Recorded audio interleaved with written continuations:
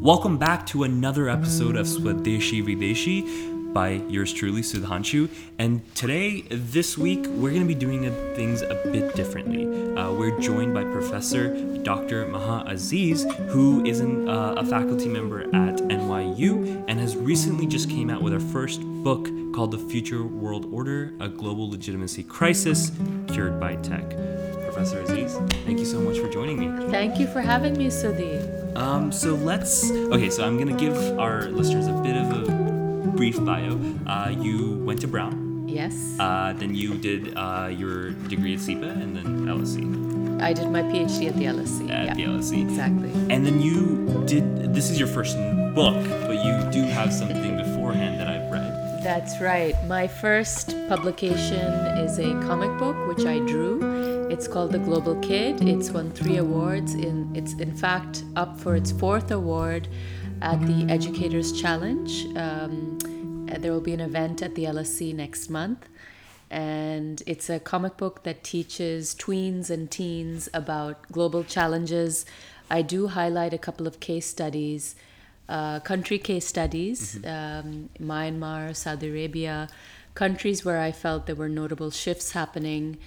And yes, it's still available, theglobalkid.org, if anyone is interested. Fantastic. So in a way, the comic was an attempt to dispense information and kind of complicated information to a much younger generation, younger crowd, and it'd be digestible Exactly. I'm a professor at NYU, as you know, and I work with graduate students. My specialty is global risk, political risk, effectively what might go wrong. And I consult with governments and corporates on this topic. But I feel that it's really important for the younger generation to be more aware of the challenges that they are going to have to deal with. And I'm encouraged to see that around the world you are seeing youth-led movements that are being noticed. The most recent example is the one that's occurring across Europe. A Swedish teen protested for many months outside her parliament, I believe, in Sweden, so that her government would recognize the significance of climate change. And that has led to a movement across the EU. We'll see if it leads to some sustainable policy change, but I think it's encouraging to see that more youth are becoming more activist. In fact, in my book, my current book, Future World Order, I do encourage the reader to see how they can leverage tech as a tool to become more activist, to tackle some of these key challenges.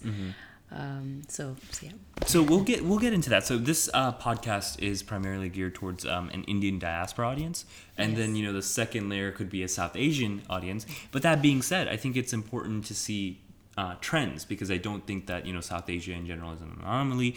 I think that there are trends, what you were saying about Europe, in America, et cetera, where you can compare and contrast. And I think it's important for this podcast because we're gearing towards diaspora members, right? So our listeners are from the UK, they're from the States, they're from different countries but something draws them back towards what's happening back home. So I think what's super important and interesting is, what do you mean by a global legitimacy crisis? Because that sounds really complicated. Yes. If you could kind of just like, break that down and we'll see. Of course. So basically, in my research and my consulting work and my teaching in the last couple of years, since 2012, I started to notice that there was a growing anti-government strain building in most countries. And This is pre-Trump era. This is pre-Trump. There's a tendency for all of us these days to be overly reactionary to Trump. And across the pond in London, where I'm also a fellow at the LSE, for us to just focus on Brexit and blame everything on these two factors. But in fact, a lot of the trends we see today around the world have been building since as early as 2008, 2009.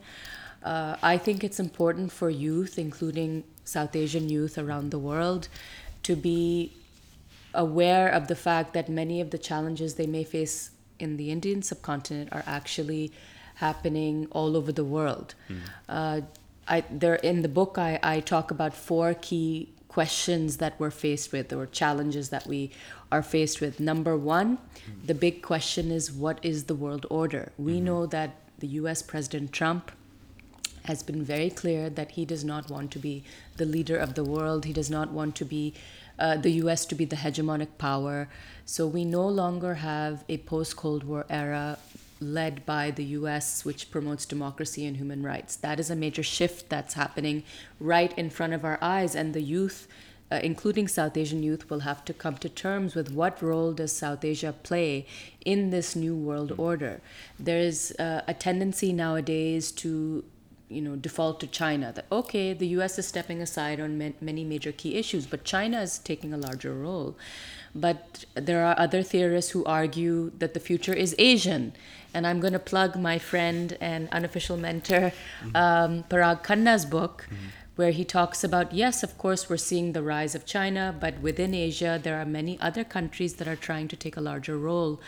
And I think we need to be aware of the fact that every individual, whether you're a professor, whether you're a student, needs to be aware of this major shift that's happening and reflect on where does your country fit in this new world order.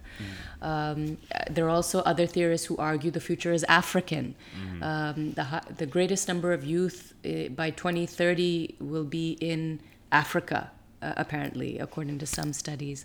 So this is a major question. What is the structure of the new world order? Where are we headed? That's the first question every individual, including South Asian youth, should be concerned about. Number 2, since 2008, perhaps, we've seen that there's been this challenge to not just democracy, but also dictatorship. There's a tendency now for citizens armed with tech to question the legitimacy of their ruling elites, of their governments. And the question is, what's next? Have we seen the end of democracy? And is there another phase in our political development? How does this relate to India? How does this relate to Pakistan? I think South Asian youth need to be concerned about what their political system should be. How can we reduce that gap, that growing gap, legitimacy gap between citizen and government? In my book, I consider how tech could be part of the equation, part of the solution, part of the cure. So again, everyone, including South Asian youth, need to reflect on this question.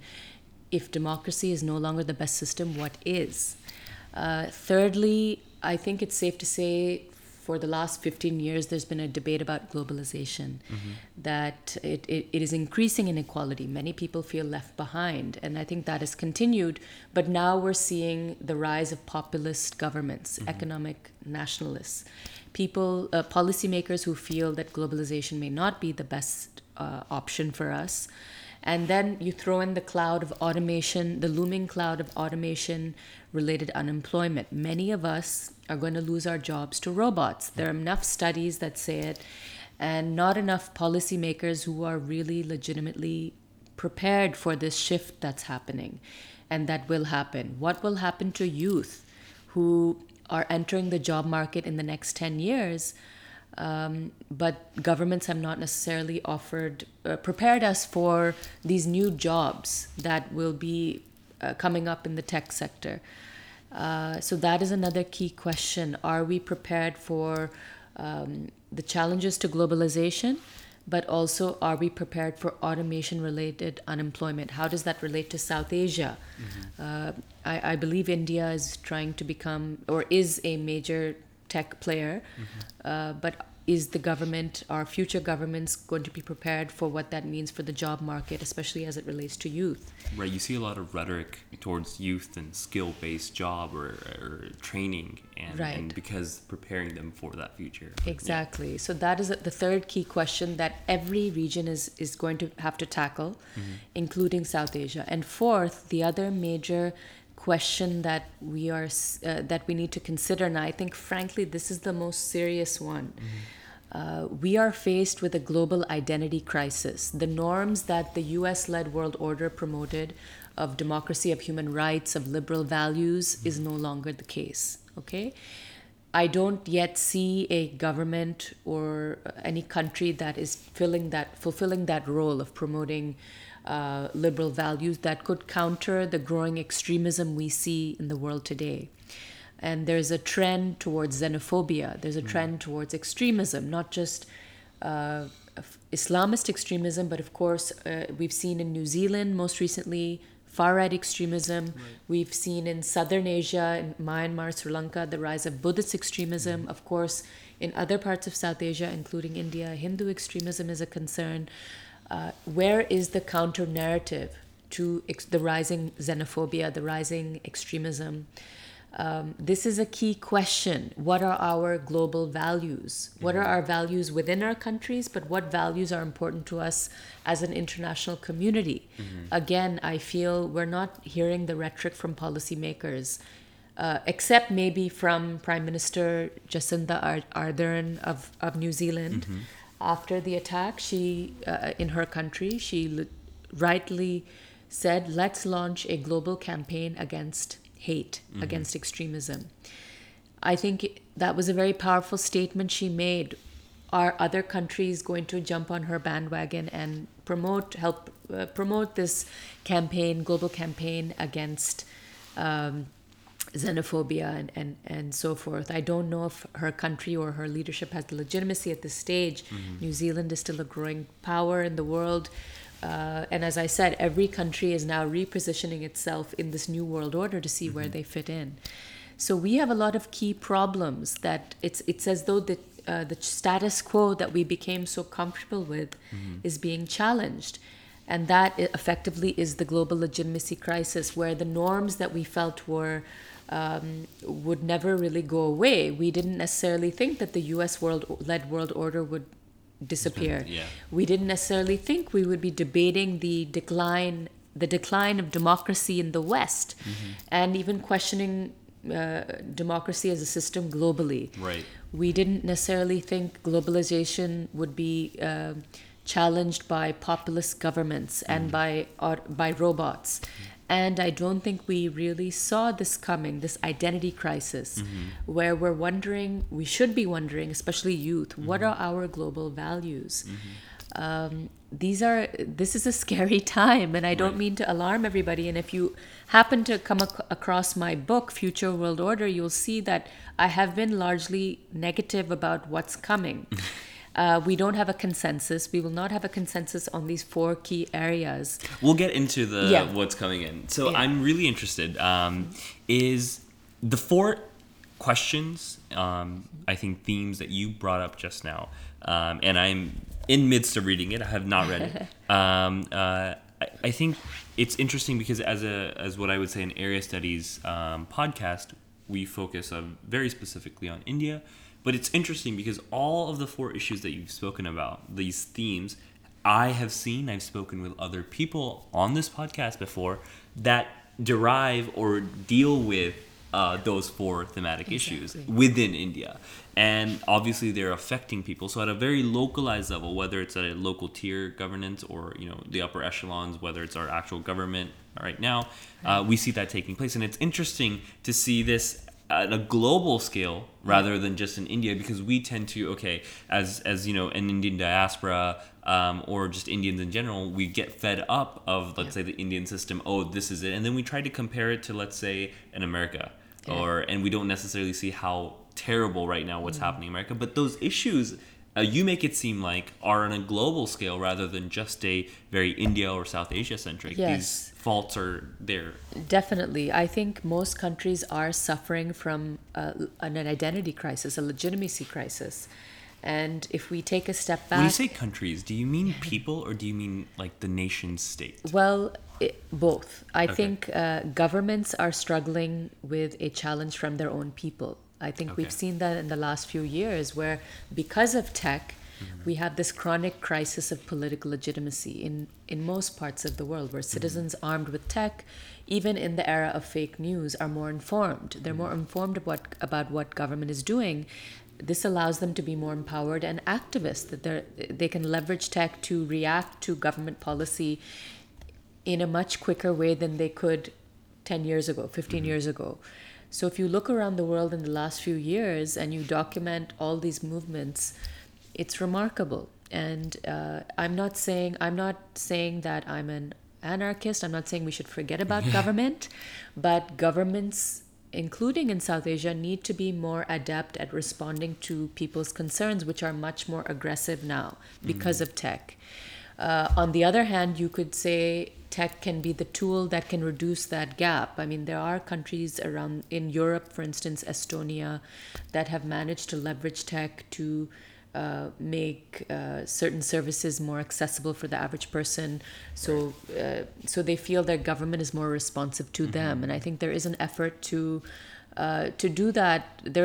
We're at that starting point where more governments are becoming aware that tech can help us Right. reach our people. And I believe, in India, I had read that blockchain is actually being leveraged in some. I forget There's talks, exactly where. There's but a Chandrababu Naidu who's a state CM, Yeah. and he's rebuilding his capital of Telangana, and he's using blockchain as to reduce corruption. corruption, Yeah. systematic channeling of different departments, et cetera, et cetera. Exactly, and I think that's positive. If that's this is a step But forward. that's an anomaly. That is like Yeah. one separate example that Right. you won't see. Well, one thing that I'm thinking about right now and focusing on tech, especially in India, tech to an average listener has now come to social media, Yeah.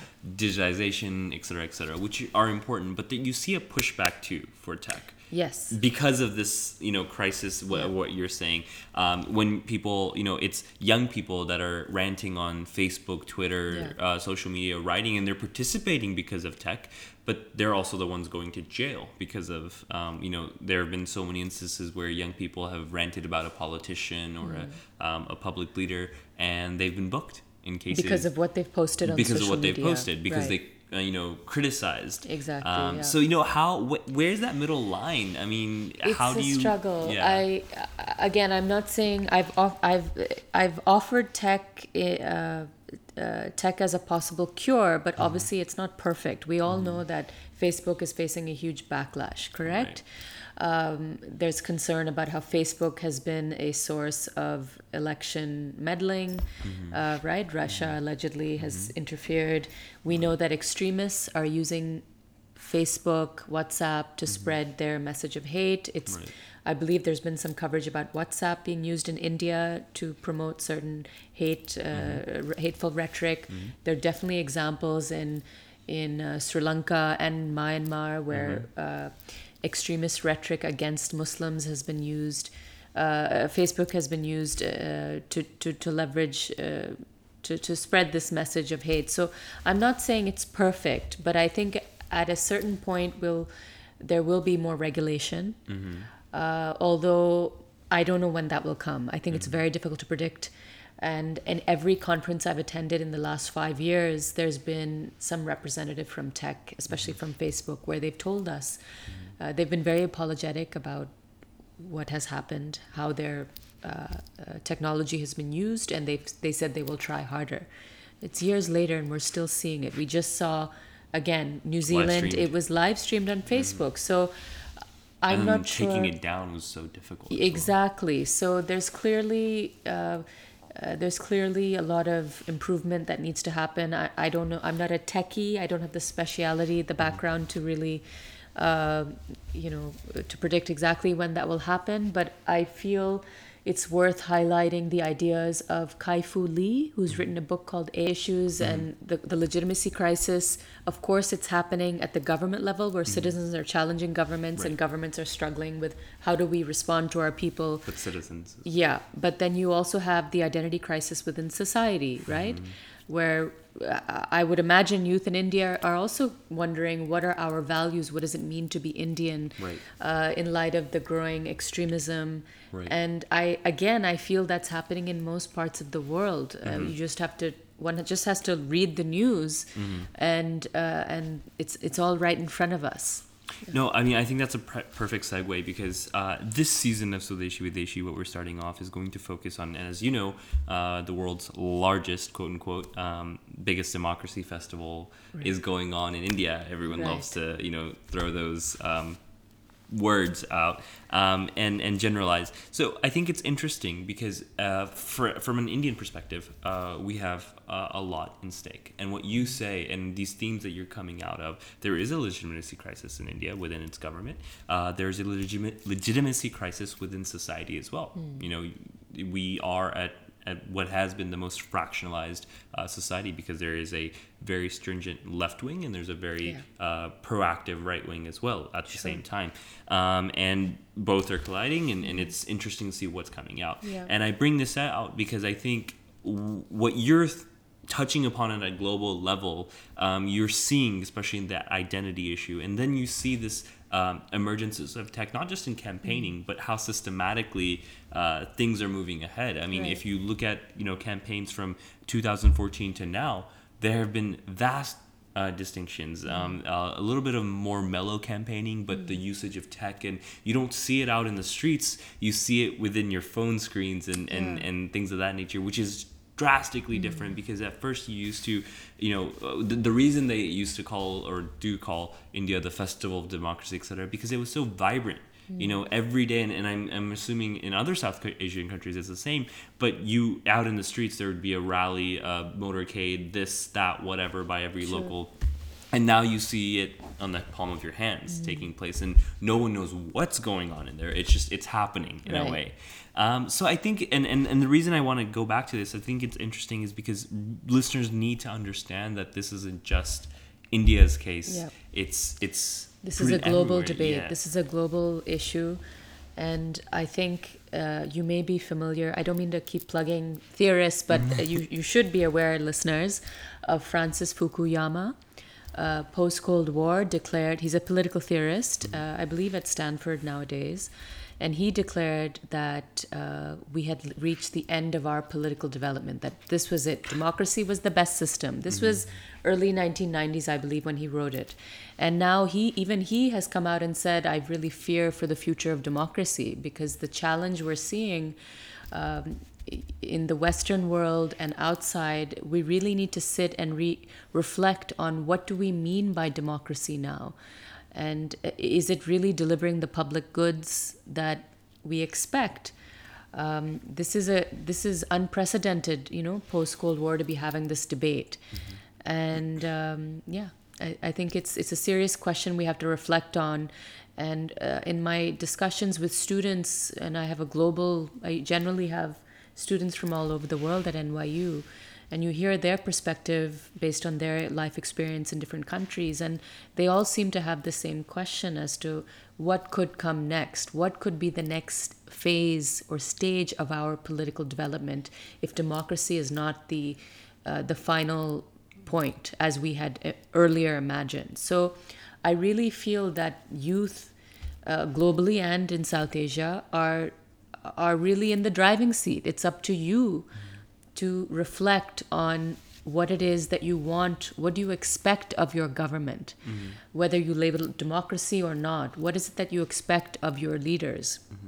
Because I think it's probably a struggle for the older generation who came up with a lot of these theories and expected that they would always be relevant to really contribute to the debate in a way that's significant. It's up to people like you, Sudhi, and your listeners to really take the time to reflect on what it is that you want, whether that translates into a youth-led movement or a decision to join politics at a young age. I mean, that's up to you. But I really feel my responsibility as a social scientist who's been focused on risk, our threats, the threats to our stability for so many years. My job is simply to enlighten and educate as many people as possible about the fact that these problems have been building for many years.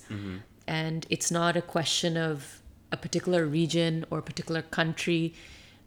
We are all faced with the same problems. And the question is, what are we going to do about it? There need to be new ideas. I've subtly suggested that creative application of certain tech can be one way. It's not the only way. In your generation, I'm a very old millennial or a very young Generation Xer, depending on, I don't know, the cutoff. Right. But I feel your generation is more creative, is more entrepreneurial. I think you are in a better position to come up with ways that can really tackle these issues. I think the older generation, the 70-year-old politicians, or the 55-year-old politicians that are still figuring out social media, it's going to be a struggle for them. So get on top of it now. And to conclude, my last two questions, or last question in one statement. First of all is, again, I'm going to plug in the 2019 general elections in India. Incredibly important, not just, as a daily Indian citizen, to vote, to participate, to choose a government. What would you say, as obviously someone who's written a book about a global legitimacy crisis, Right. How important and essential is it for especially people like me and the vast majority of young people within India to carefully choose a government? You think that their decision will either propagate or help console this global legitimacy crisis that's Sure. occurring? Exactly. No, that's a great question. Obviously, like you, I would say vote. That's important. But it doesn't just end with your vote. I think we've seen in many parts of the world, including here in the US, even after people voted, they've still come out onto the streets and protested about issues that were important to them. So don't feel that once your vote is in, that's the end of your job. I think this is clearly an era of more citizen engagement, and that's again partly facilitated by social media. So definitely be aggressive in being informed, be aggressive in taking action when you don't agree with what policies are in place, because I think there are quite a few examples in the last few years around the world where people-led movements have not just brought down certain dictators, but also shaped policy in countries which have governments that are democratically elected. There is potential for you, even if you're not in politics, you're not a politician or a member of parliament, that you can help shape policy simply through people pressure. I'm going to assume that's a yes, by the way. Yes. Yeah. So I would say just keep at it. Your generation, you We have the are. most at stake. Yes, there's a lot at stake, and I apologize on behalf of the older generations that we helped create these problems, and frankly, your generation, the post-millennials and younger, will have to be more aggressive in tackling these issues, because you can talk to the experts, you can talk to the academics, you can talk to former, people currently in government who are much older than you, but they're also scratching their heads. I've talked to people who are dealing or trying to tackle the Brexit issue across the pond in London. I've talked to people who are formally of government in different parts of the world, and everyone seems to be scratching their heads. So this is an opportunity for your generation to really shape the way shape our future. So don't blow it. That's a lot of pressure. Thank you so much, Professor Aziz, for coming on to the show. And by the way, you didn't hear about the solutions that Professor Aziz recommends. For that, you'll have to buy the book, The Future World Order, A Global Legitimacy Crisis, Cured by Tech, and it's available on Amazon. And you can also go to www.futureworldorder.org and you can buy it there. Thanks again, Professor Aziz. Thank you. And by the way, Sudhi is my favorite student. Yes. Thanks, guys.